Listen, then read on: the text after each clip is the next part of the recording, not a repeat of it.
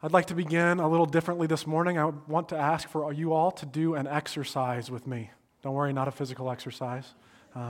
So if you would please close your eyes.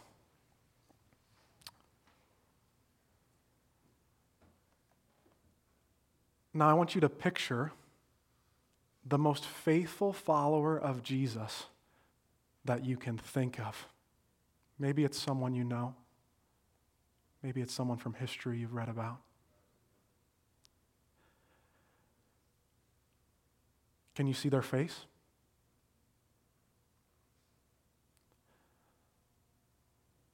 Now, I'm sure most of you are picturing Pastor Nathan. Sorry, I couldn't help myself there. So now that you have that person pictured, I want you to keep that picture in your mind. I want you to imagine them doing something. I want you to imagine them crying out to God, questioning His goodness, questioning His very existence. I want you to imagine them doubting. Okay, you can all open your eyes and look back up here. Was it hard for you to think of that person that you view as the most faithful follower of Jesus, doubting Him? Yeah, it's not natural, is it? Well, the person that came to my mind when I first imagined this was Mother Teresa. It's a little weird to think about Mother Teresa doubting God. An amazing saint. How is that even possible? What would it even look like for someone like her to doubt God? Well, recently, we've seen what it looks like for someone like her to doubt God because her diary has been made public. And we've seen some of the things that she's written in her hardest times. I want you to hear a quote from her diary that she wrote in 1961. This was toward the beginning of her time in ministry in Calcutta, India. And she was working with the poor, and she was witnessing the brokenness and the corruption in the society there, and it was causing her to struggle in her faith. So she writes this in her diary. In my own soul, I feel terrible pain and loss. I feel that God does not want me, that God is not God, and that He does not really exist.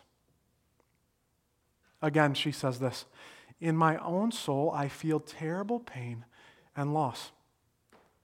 I feel that God does not want me, and that God is not God, and He doesn't really exist. Now, it's hard for me to picture Mother Teresa, the saint, writing these words. She's one of the strongest individuals of faith in our time, and yet she questioned God. Now, this could scandalize some of us to know that Mother Teresa doubted God. But I think what we're going to see in our scripture today is this. When life gets hard, even the most faithful followers of Jesus can question Him. He responds by giving us hope, but not always in the way that we want. So let's take a look at this truth in Scripture that life gets hard. Beginning in verse 2, it says this. Now when John heard in prison about the deeds of the Christ, he sent word by his disciples. So the story begins here. John, the cousin of Jesus, is in jail. Things have gone wrong for him. He's at a low point in life. So what happened to John? How did he end up in prison? Well, he ended up in prison because he remained faithful to God. And in his faithfulness to God, he preached against an unholy marriage between a few Roman officials. And he also, during this time, was preaching to point toward Jesus. John is remaining faithful. And what happens to him? He's thrown into a Roman provincial prison. Probably one of the worst places you'd ever want to be. I just want you to picture John the Baptist with me. Can you see his long, flowing hair? Can you see his long beard? Now, can you imagine him chained to a wall with his arms above his head? His ribs are protruding from his sides. He hasn't eaten in weeks. He maybe gets a visitation from his disciples once every few weeks, and in a moment he says, "Please go ask Jesus if he's the one." This is where John is at. He is suffering greatly. And in fact, we're going to see in this passage that in his suffering, he has become offended by Jesus. Because Jesus is not acting the way that John expects him to act. He's not doing the things that John expects him to do. Jesus is not physically freeing John from prison. He's not physically ousting the evil Romans who are dictating control and corruption over all the people of Israel. He's not acting in accordance with what John expects of the Messiah, the Savior of the Jewish people. Let me ask you a question. Does this sound familiar?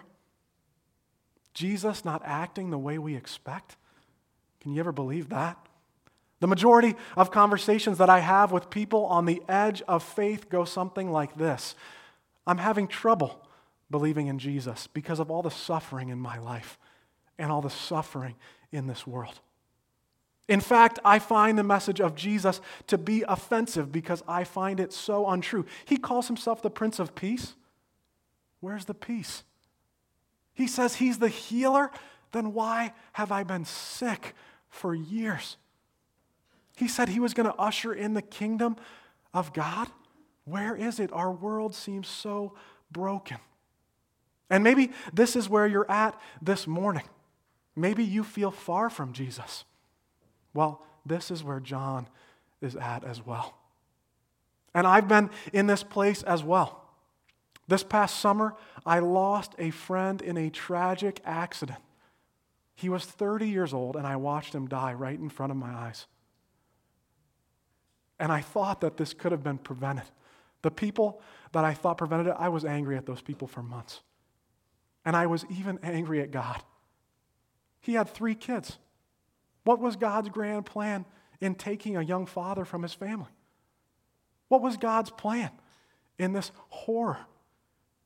This is where John is. He was so confused. What was God's grand plan for having him in prison? Why wasn't Jesus saving him? Now, some of you might be sitting there thinking, Pastor, I thought that having faith and living faithfully like John the Baptist meant that God had plans for my life, not to harm me and to give me hope for a future. Isn't that what it means to live faithfully to God? Isn't this how this plan is worked out when we remain faithful to him? And I think that this may have been where John was at as he was in prison as well. He is questioning God.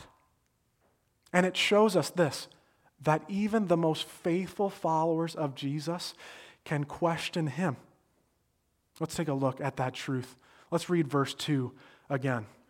It says this, "Now when John heard in prison about the deeds of Christ, he sent word by the disciples, and he said to him, 'Are you the one who is to come, or shall we look for another?'"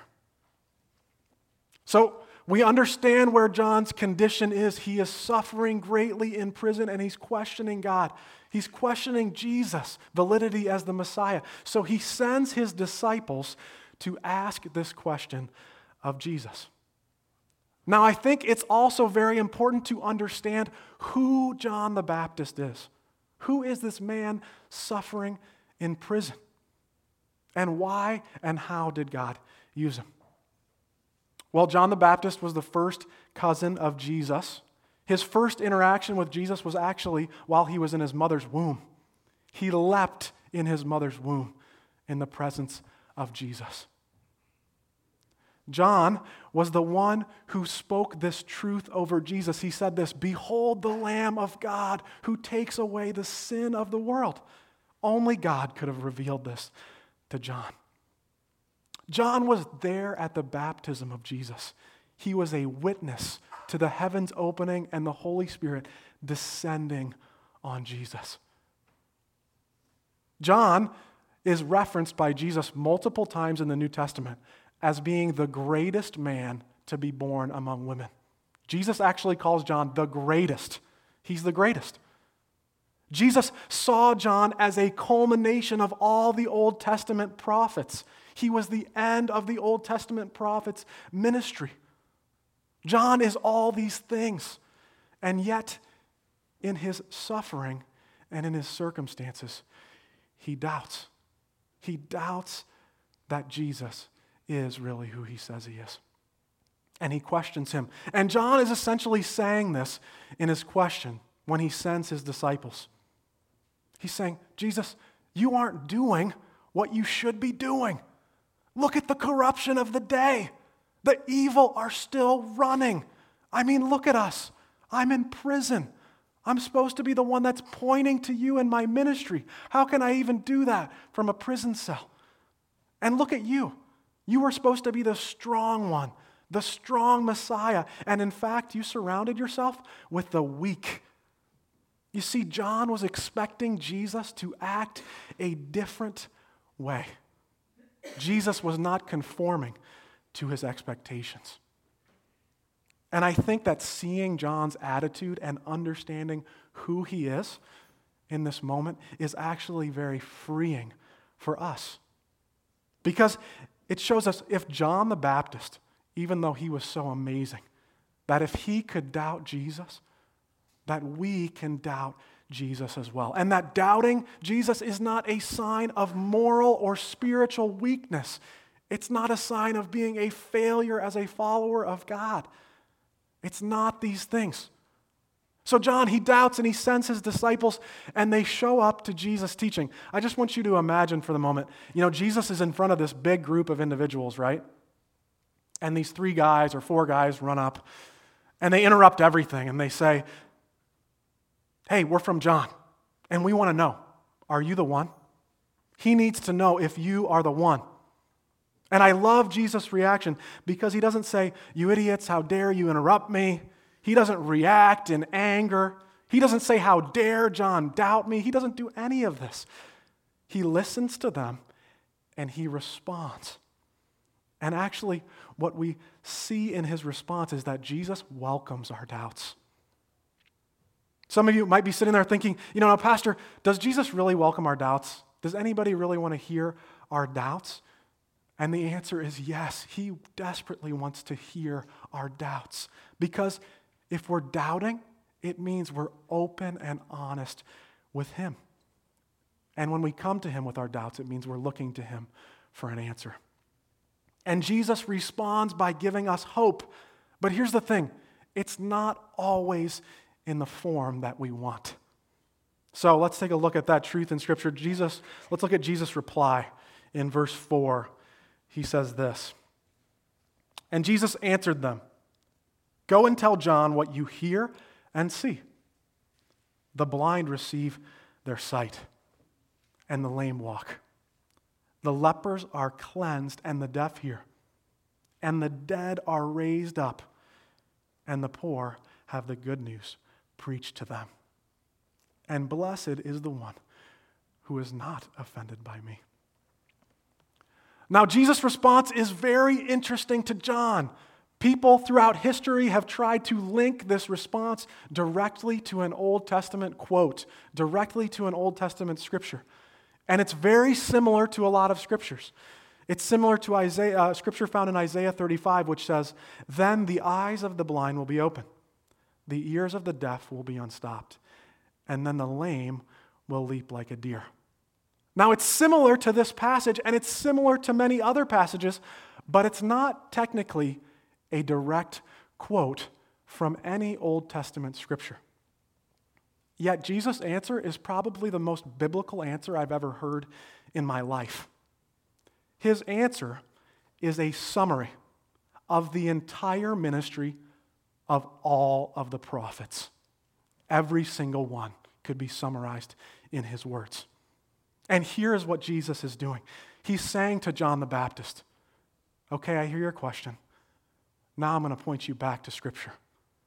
And you need to look at the Old Testament. Look at the pattern of the individuals who came before me, who brought deliverance to the people.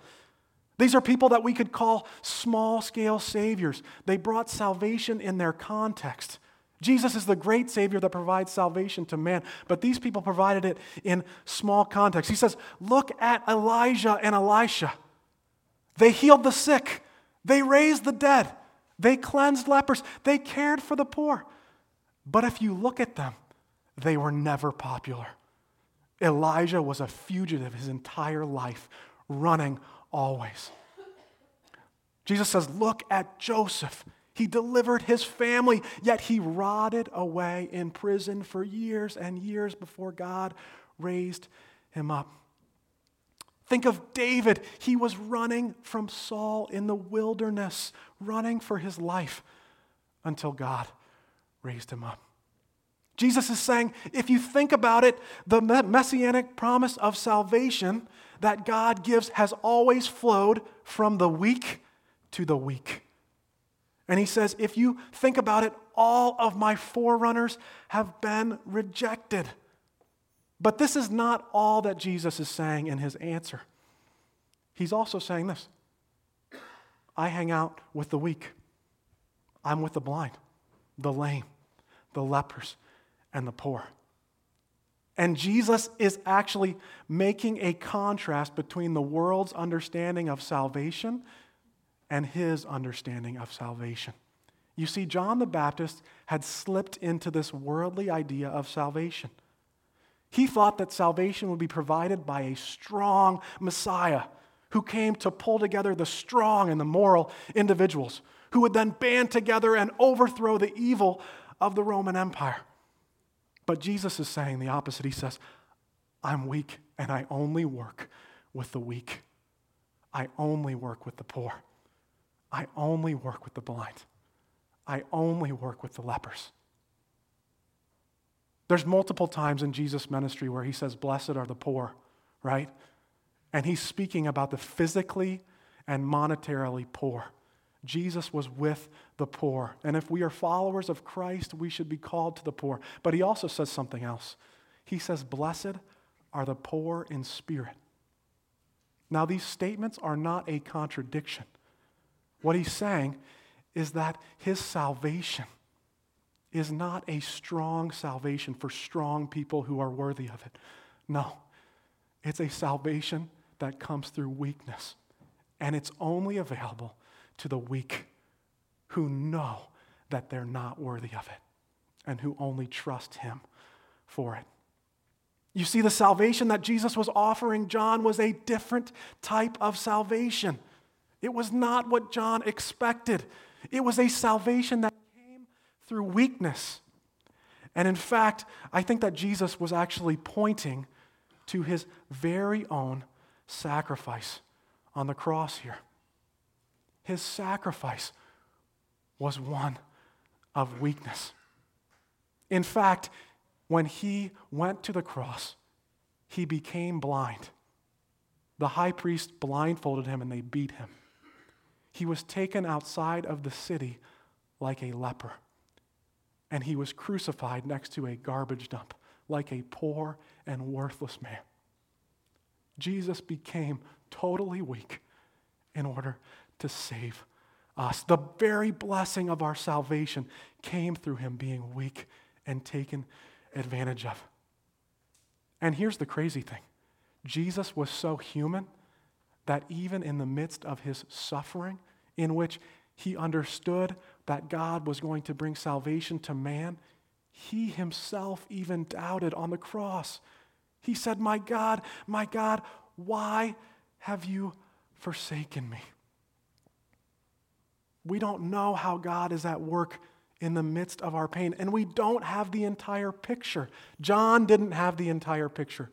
Jesus didn't have the entire picture fully revealed at that time, and we don't either. I've been reading recently about World War I a lot, and I just read a story about Winston Churchill. He was a major in the British Army, and he was stationed on the Western Front. So one day, as a major, he gets a telegram from his corps commander, this general, that says, we urgently need to see you.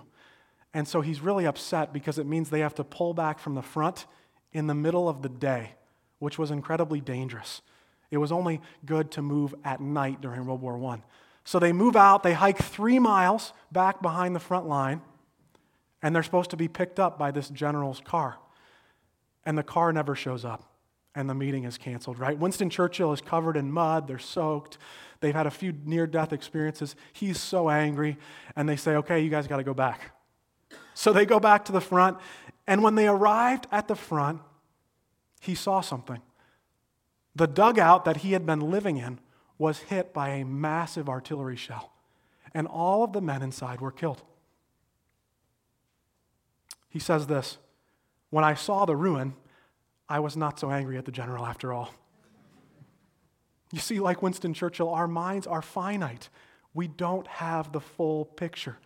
When Churchill got the full picture, he went from angry to grateful in about 2 seconds, right?